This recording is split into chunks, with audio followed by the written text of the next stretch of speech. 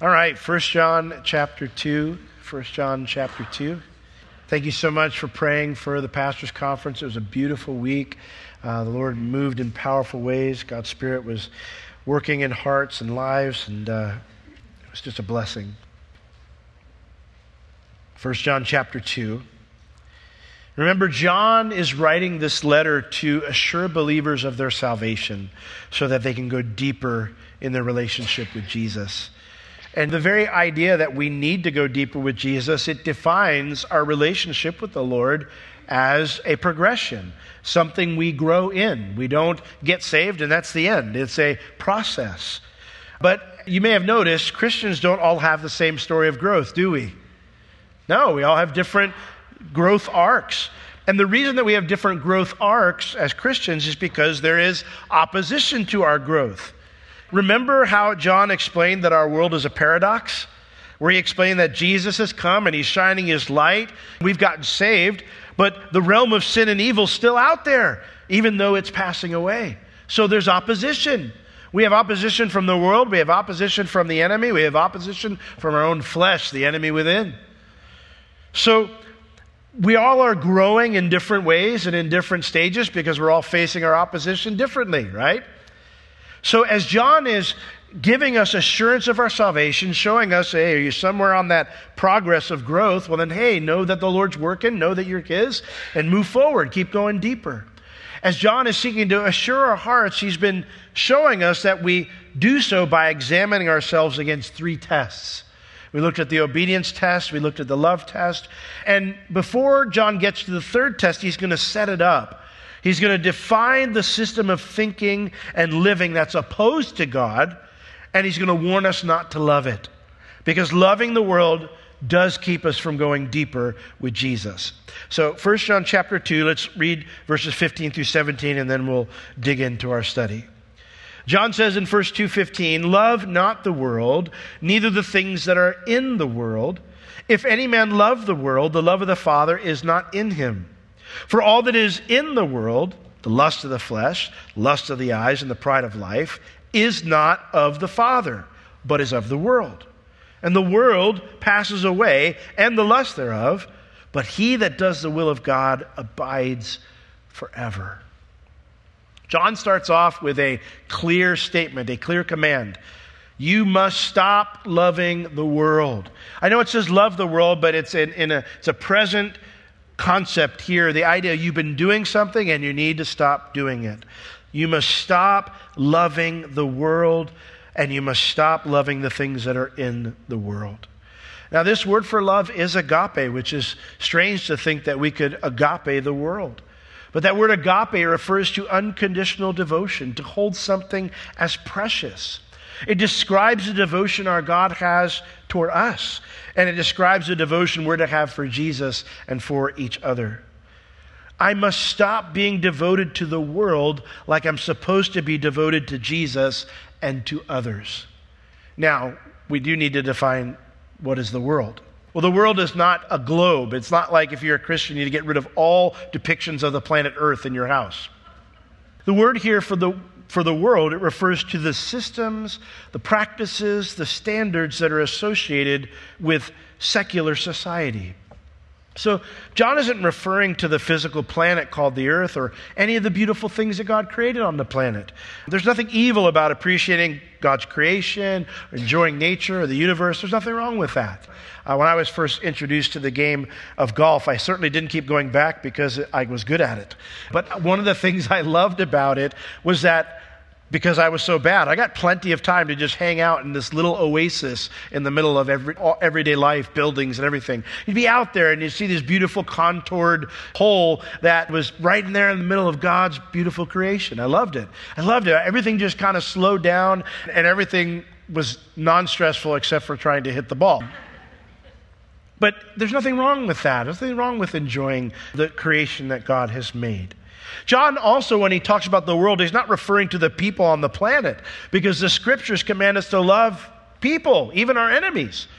So being devoted to people is not a bad thing. Obviously, being devoted to a person or holding them as precious, that does become a problem when I'm devoted to them to the point that I'm willing to rebel against the Lord for them.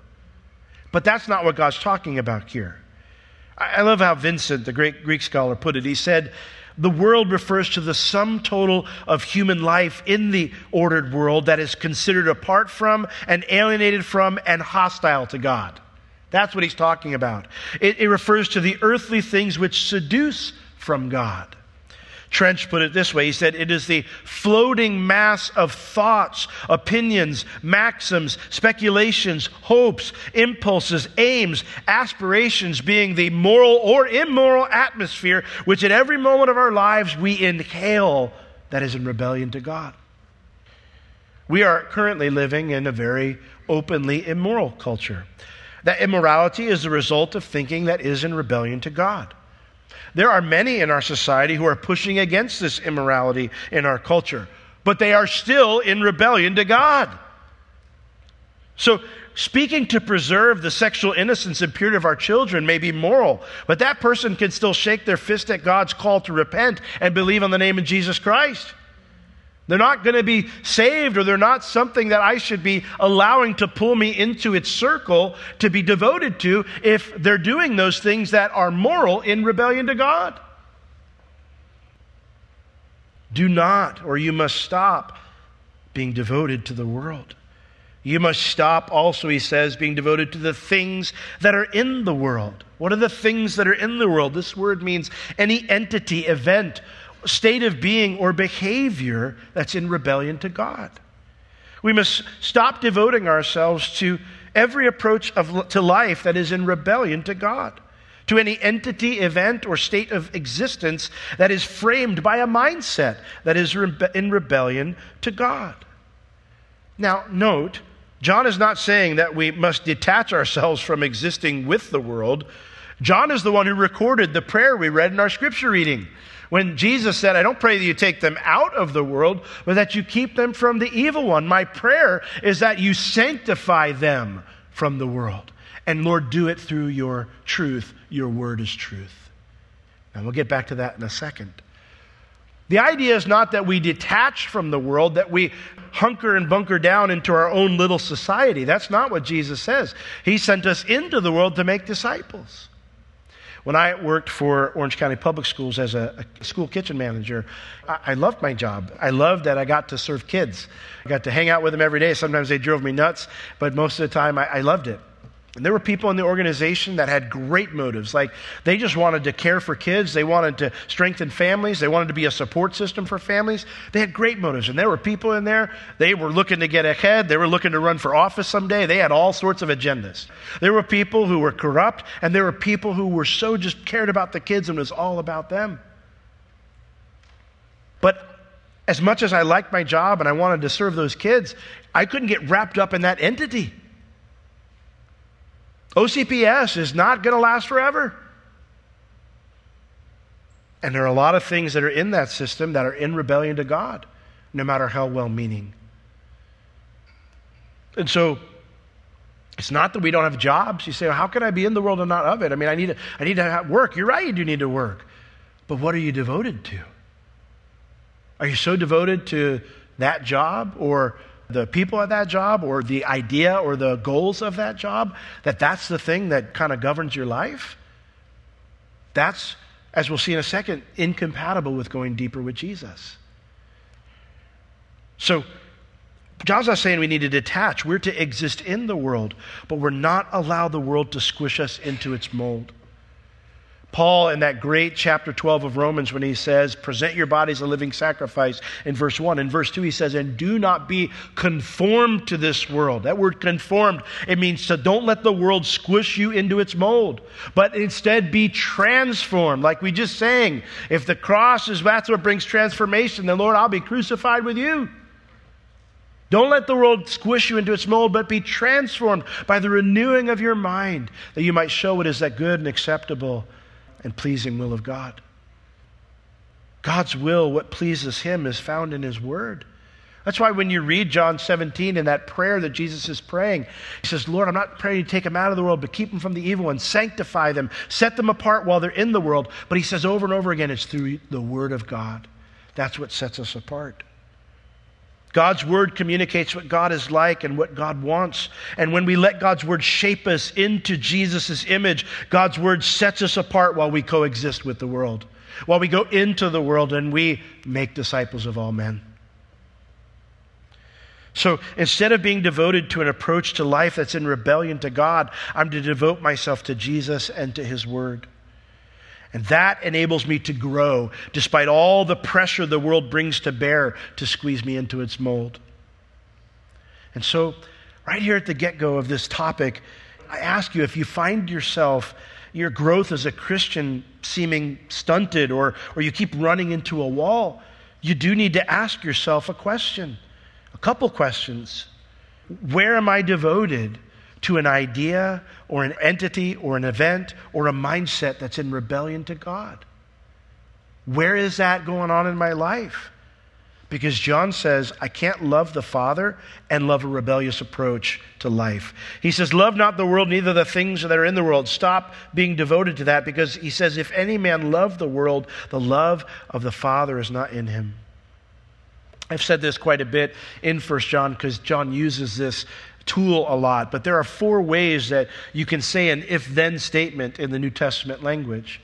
This one is the third way you can say it. It's the clause of greater probability. In other words, John is expecting that some of his listeners will meet the conditions of this description. He's not saying if this is the case, but it's probably not. He's saying if this is the case, and it probably is for some of you who are reading my letter. That's what he's saying. Now, if that's the case, then it would be very unlikely that no one in our church fits this description, which means that all of us must be open to what the Holy Spirit might be saying to us here. He says, guys, if any man love the world, if any man literally means should keep on being devoted to the world. Listen, John's not describing the individual who you're in the middle of battling a wrong mindset that the Holy Spirit's revealed. He's not talking to you here. If the Holy Spirit's been like, Will, you've got a wrong attitude. It's just the world has infiltrated your mind. I need you to get in the Word and renew your mind and change. And you're in the middle of that battle. He's not talking about you. What he's talking about is the individual who's trucking down the path where the world's gotten into your head and you got no intentions of turning around. He says, if any man should keep on being devoted to the world, he says, the love of the Father is not in you. Now, there are many reasons we could be on a path like that, where we're just trucking down the road and we've got a worldly mindset. We've devoted ourselves to a worldly entity or a worldly state of affairs. We've got a worldly way of doing parenting or marriage or Christianity or church life or work life. There are multiple reasons that we could be on a path like that. It could be out of a stubborn refusal to admit that our mindset is wrong. We're all born with different challenges. I would tell people who have kids, I'm like, all your kids are different. What worked with one may not work with another because they're not the same person. The principle's the same, but the tactics might be different. I had one child, I could just look at them and they start crying. They repent. I had another one who would look me straight in the eye and you'd think like, man, I'm staring at the devil. I had to be like, we're going to talk. And I'm going to say it again and again and again and again, because I know after I say it the first time, you're going to go back and you're going to be like, okay, Dad, go right and do it again. They're all different. I was born with the unique struggle. I had lots of struggles, but the unique struggle of a warped sense of justice. I would look and view things and be like, well, this is the way you do it, and this is the way you don't do it. And God forbid you ever do it the way you're not supposed to do it, because I would let you have it. It'd be like, yeah, but where's the grace? Where's the mercy? Right out there. Not here. And when I got saved, and I brought that warped sense, that worldly mindset, this warped sense of justice, I started realizing my need for mercy, and finally the Lord started bringing scriptures to my attention. What about everybody else, Will? You want mercy. You want me to be merciful to you. You want me to be understanding and gracious with you. Well, blessed are the merciful, for they shall receive mercy. I thought, dear God, what have I done? I held on to that stubborn concept. It's still a struggle at times. I mean, not near as bad as before, but there's a struggle at times. That's wrong. That's not fair. That's not right. And the Lord's like, Big deal. It's what it is, though. What are you going to do about it? You just not going to talk to them forever? You want me to not talk to you forever? Whew. No, Lord, I need mercy. All right. So forget about justice. Let's go fix the relationship. Let's go be gracious. Let's go be like Jesus. Get out of that wrong mindset, worldly mindset. Maybe you got something like that going on in your head, but this has to be this way. Maybe your mindset's wrong. It's worldly, and you got to recognize that. It could be a stubborn refusal to get into God's Word, to let Him examine your mindset. I have frequently had people in my office, and we're talking, and they're sharing their struggles, and this is where I'm struggling to grow, and it seems like this seems to be a repeated problem. I'm like, okay, well, this is what the Bible says is the solution to this. You need more of the Word. Well, I read my Bible every day. Okay, well, you need to be in prayer more. I pray every day. All right, well, fellowship's important. I am in fellowship. And I'm, at some point I just kind of look at them and go, well, whatever you're doing right now clearly isn't working. So you need more of it. If your solution is to stubbornly say, well, I'm already doing everything I'm supposed to do, why isn't God doing His part? At some point, you got to look in the mirror and go, maybe I'm not doing everything I'm supposed to be doing. You can't just keep doing the same thing and expect that you're going to see different results. So maybe it could be your stubborn refusal to get into God's Word, to let Him examine your mindset. To not recognize that whatever you're doing right now ain't working. It might even be that you just don't care what God thinks about your mindset. Or you just feel like, I don't think it's that important. If any of those describe you this morning, and John says it's likely some of us will meet that description, then what John says next should get our attention, should get my attention. He says, if you keep on being devoted to the world, if you should keep doing that, he says the love of the Father is not in you. That's hardcore. He says the love of the Father means the love that comes out from the Father. It's not inside you. Now, Romans chapter 5 is such a cool chapter because, Paul builds this argument in Romans 1 through 3 that we're all in sin, we all need a Savior. Then he introduces in chapter 3 and 4 the topic of justification, and he gives us examples of how that works. And then he gets to chapter 5 and he goes, therefore, being justified by faith, and he starts laying out all these blessings that we have being justified with the Lord. He tells us when God justifies us, He gives us peace with Himself. He gives us access to even more grace so we can stand for Him. He gives us an expectant joy as we look forward to being with Him in glory. And then in Romans chapter 5, verse 5, it says, and God has shed abroad His love into our hearts by the Holy Spirit who lives inside of us. God's love, when we're born again, His love is poured out from Him into our hearts. God's Spirit, who is love, He lives inside of us, and He fills us with His supernatural love that refuses to let us remain the same. And that love that He pours out into my heart, it becomes the ruling principle of my life. My Father loves me, Jesus loves me, and I love Him. That becomes like the thing that governs everything at that point. So, John says here, God's love can't be the ruling principle of your life if you persist in being devoted to the world.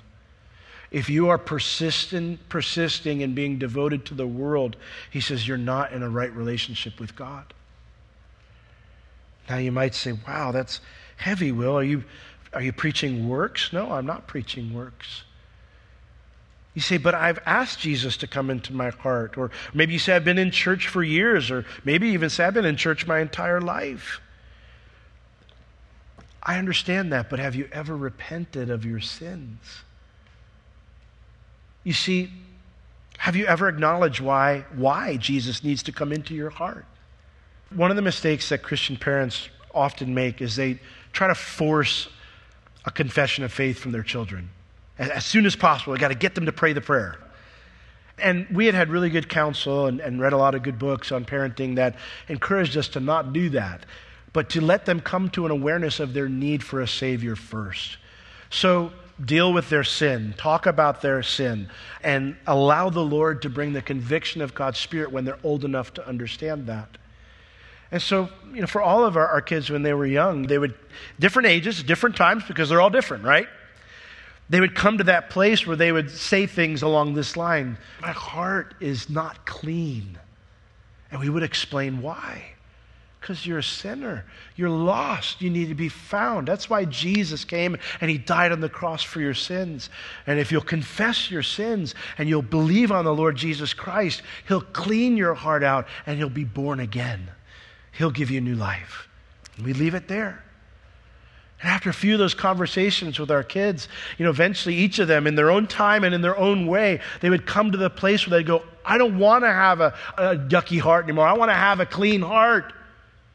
And most of them prayed the prayer on their own, just without me or Bev being there. And they prayed. They just went and they asked God, God, I want you to forgive me of my sins. I know I'm a sinner. I know I've rebelled against you. I know I'm lost and I want to be found. I believe Jesus died on the cross for me. Will you give me a clean heart? Will you come and live in my heart instead? I remember one of my kids, I was in the shower and they came running into the shower. Dad, what? I've got a clean heart now. I'm so excited. I prayed and God gave me a clean heart. That's great, son. Praise the Lord. Let me get a towel and then we'll talk.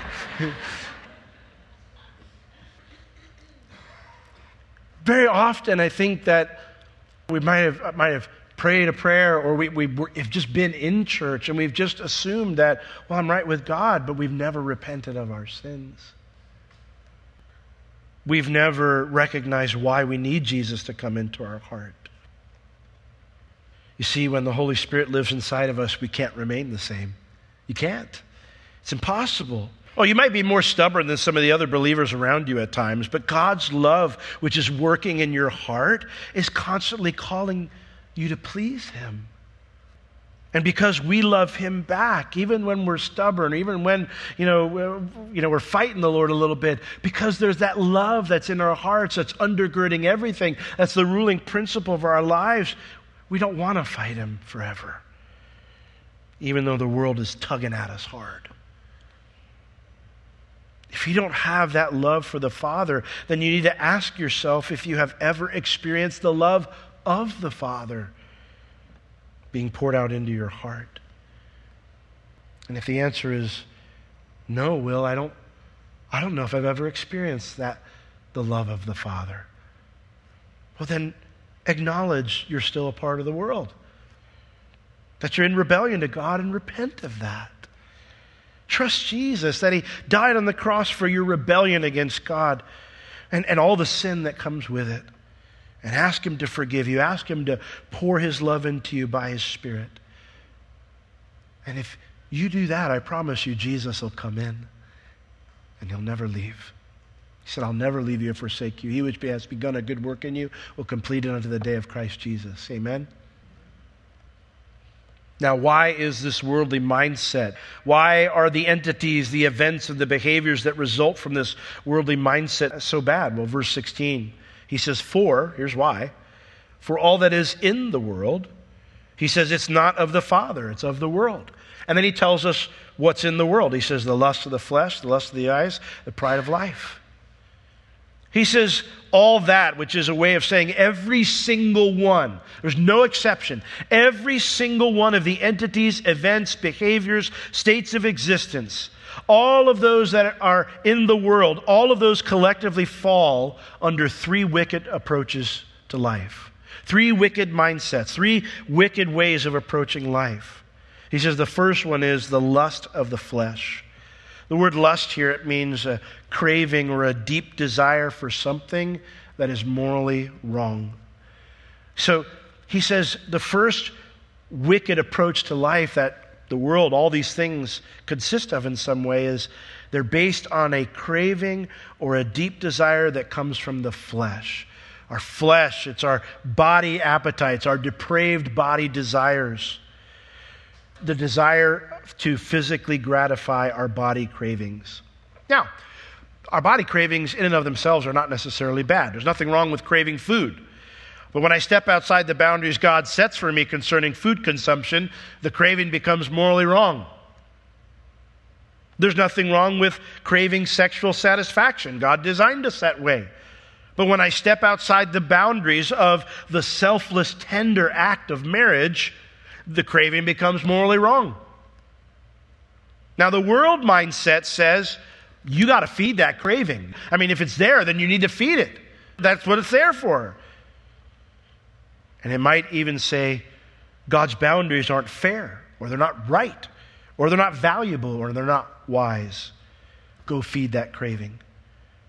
John says, staying devoted to a mindset that refuses to yield that craving to God's character and God's standards, it's incompatible with going deeper with Jesus. It's going to get in the way. Secondly, the second wicked approach to life is the lust of the eyes. The eyes here refers to our depraved mental appetites. The eyes are the window to the soul. Some might say, well, I've never had an affair. I'd never even dream of doing that. Okay, but what about your thoughts? Do you fantasize about being with someone who's not your spouse? Do you flirt with a coworker or a neighbor or a friend? Never intending to act on it, but enjoying the mental stimulation that it brings? Some might say, well, I never engage in looking at pornography or the self-gratification that often follows.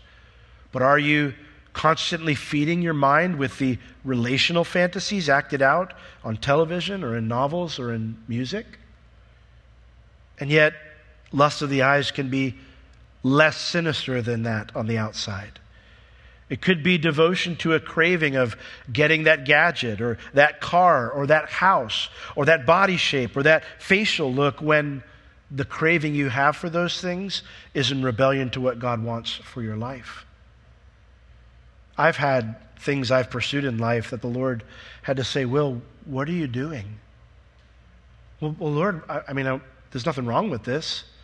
Yeah, but chasing that's going to keep you from chasing what I've called you to chase. It's going to keep you from chasing your wife and your kids and your calling. Why are you going after that? That's the lust of the eyes. John says staying devoted to a mindset that refuses to yield those mental gratifications to God's character and God's standards, it's not compatible with going deeper with Jesus. And then the third one is, he says here, the pride of life. This type of pride is a boastful pride, a pretentious pride. It's less about reality and more about perception. There's nothing wrong with being like, yeah, well, I'm good at this. I mean, if you're good at it, okay, that's great. But the idea is I want to be perceived as good at something. I want to perceive myself as good at something. It's about perception. Perception of self or the perception I want others to have of me. And it's a desire to be perceived, the pride that wants to be perceived in the realm of life. The word life here refers to one's livelihood, one's possessions, one's daily life. You see, this is the craving to be thought of as more spiritual, more important, more influential, more powerful, or more successful than others. Isn't it fascinating how we can just, I worked in restaurants all of my young life, and I am amazed at what people could be prideful over. Do not mess with the queen of the salads. Don't mess with her, because that's her realm, and she's the only one who does it right, and don't do it wrong, or don't mess with the way she's doing it. I have watched people who have nothing be some of the most prideful people I've ever met. Because the point is, as long as I'm better than the guy who's sleeping in the tent next to me, that's all I care about. As long as people see me as better than the guy who's sleeping in the tent next to me, that's what I'm looking for. I love what David Guzik said. He said, the idea behind the pride of life is someone who lives for superiority over others. Mostly by impressing others through outward appearances, even if by deception. If you're here this morning and your Christian walk is a wreck, and it's been a wreck for a while, but like your goal is to make sure nobody knows about that they just perceive you as being spiritual, That's the pride of life. That's a worldly mindset.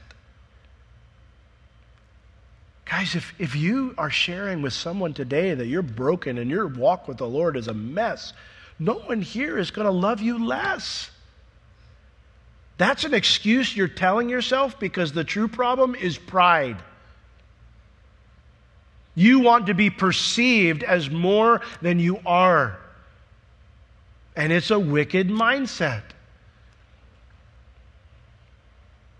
Don't wait till it's too late and if your walk is crashing, if your marriage is crashing, if your family's crashing, if your finances are crashing. Talk to somebody. Bring it into the light. Get help. Get a brother or sister or a group of brothers or sisters to come alongside you, hold you accountable, help you to know which way to go forward. Get counseling. Do whatever you need to do, but don't hide behind this concept of just, if people think I'm spiritual, that's what's most important. That's the pride of life. And this craving doesn't have to be like big picture. I want to be known as the CEO of whatever, or the best this or whatever. It could be the small desire, the seemingly insignificant desire to be the best or one of the best at a sport or a video game or your chosen career.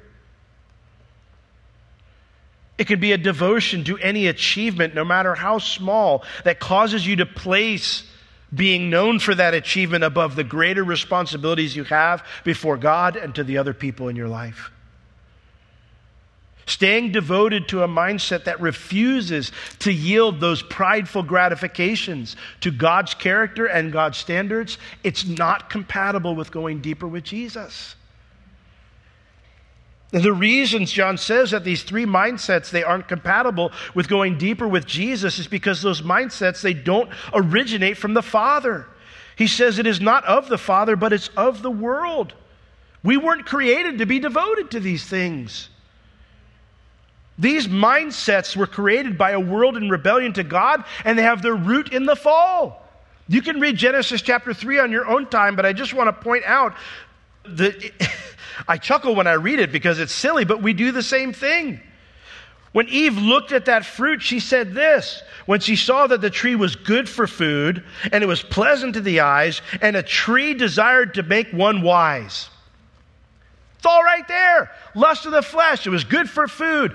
Lust of the eyes. It was desirable to look upon. Pride of life. If I eat this, I'll be superior to I was without eating it. That's where that came from. It didn't come from the Father. These mindsets were created by a world in rebellion to God. You see, the mindset that's in rebellion to God says if it feels right, it can't be wrong. But when you declare that something feels right and that's why it's right, you've immediately limited the scope of your information. Your decision is based now upon how an action or thought feels to you or a few people who share your feelings. That's it, that you've limited the scope of your information. And the truth is, all it takes to break your argument, because, I know this is right because it feels right, is one person who goes, doesn't feel right to me. Now you can't be right. The fact that even one person can feel differently means I can't be correct based on how something feels for me or a group of people. Here's the truth of the matter. This Bible is full of how God feels about things. And even if everybody else that you know agrees with you, if He doesn't, you can't be correct. Something can feel wonderful but be awful. People wouldn't engage in sexual sin if it didn't gratify a physical, mental, or prideful craving. We are tempted to let the world squish us into its mold because the lust of the flesh, the lust of the eye, and the pride of life feels great. But if you've come to the Lord, you know that gratification never satisfies. And that's the problem. Eventually you need more and more and more, and then more is not enough. You need to heighten the gratification somehow. It's a sick cycle of never having enough and always craving more, and it enslaves us. Guys, do you know that we were not created to be slaves? That's not from the Father. It's of the world. God sent Jesus into the world to rescue us from that enslavement. And so, while we live in this paradox where Jesus' light and life is in the world, it coexists with darkness and death and sin. But John closes with this thought. While it's a paradox now, it ain't going to stay that way. It is not going to stay that way. So we need to decide to live for what will last forever, not for what is going away. Look at verse 17. And the world passes away, or literally is being caused to pass away. And its lust, the desires, all the wrong, wicked mindsets there, that's going to go away too. But he that does the will of God abides forever. Aren't you glad there's a day coming when God will put an end to all evil? Yeah.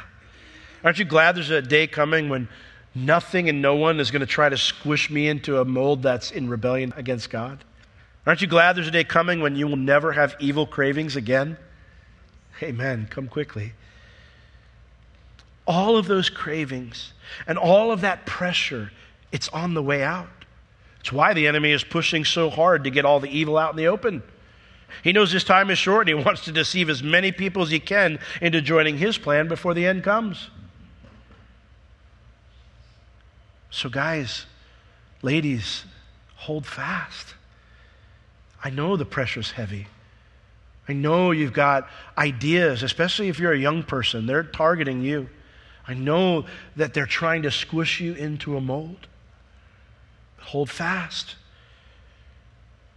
I know the pull on our physical, mental, and prideful cravings is strong right now. But hold fast to the end. Because those who hold fast to the end are the ones who remain standing when it's all said and done. He says that's passing away, but he that does the will of God. He that does, it means the one who keeps on doing, the one who practices what God wants, the one who they have a consistent way of living for what God wants. That person, he says, abides forever, or literally makes their home into the always of the forever. You know, John told us earlier in this chapter that if we're making Jesus our home, it's going to show up in our obedience to God and our love for others. John promises the person who keeps growing in that, you keep progressing in that, and making Jesus your home, you're going to end up making your home with the Lord for all eternity. That's his promise. As the worship team comes up to close us out, John's point is real clear before we get to this third test.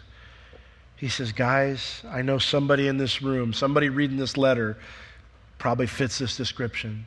Stop devoting yourself to the systems, the events, the behaviors, the states of being that are in rebellion to God in our world. Stop devoting yourself to that. All those things are dying. There's nothing to gain from devoting your life to those things.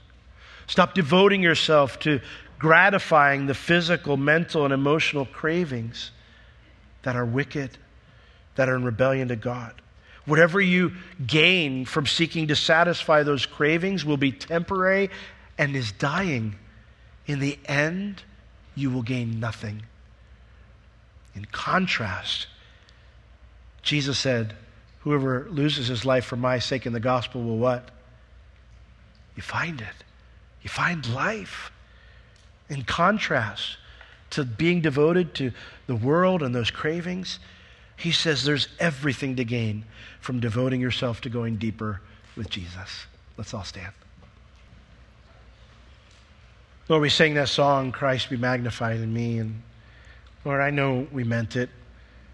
But Lord, you know every heart that's here this morning. You know where we're at with you. And Lord, maybe there are some dear brothers and sisters this morning who have sensed they've let the tug of the world, they've let the world start to squish them into its mold in a certain area. And Lord, is there, just confessing that, Lord, assure them that they're forgiven, assure them that you're working in their life. Lord, I pray for those who are already aware of things and they're in the battle.